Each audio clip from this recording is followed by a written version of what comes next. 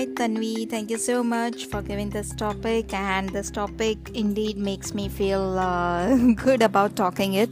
So, this podcast I'm dedicating to Tanvi, and thank you so much, listeners, for listening to the podcast.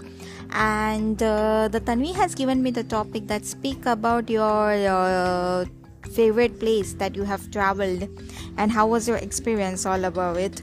So talking about the place that I had been to, and it's one of my favorite place for holidaying and all those things. It's United States, the place that I love it, the country that I love the most. And in United States, if I talk prospectively, the place that I loved it, that's Universal Studios. It's one of the beautiful place with lot of rides. Indeed, one of the best place to go. They have multiple water rides as well, and also they do have a lot of theme based rides, and we feel great, we feel fun, and we feel excited about it. And this is what all about. I do have a lot of things to speak about, however this podcast would not be suffice enough to cover up all those things.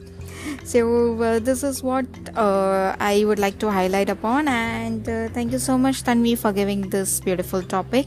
And please be safe. I'm signing off. Thank you.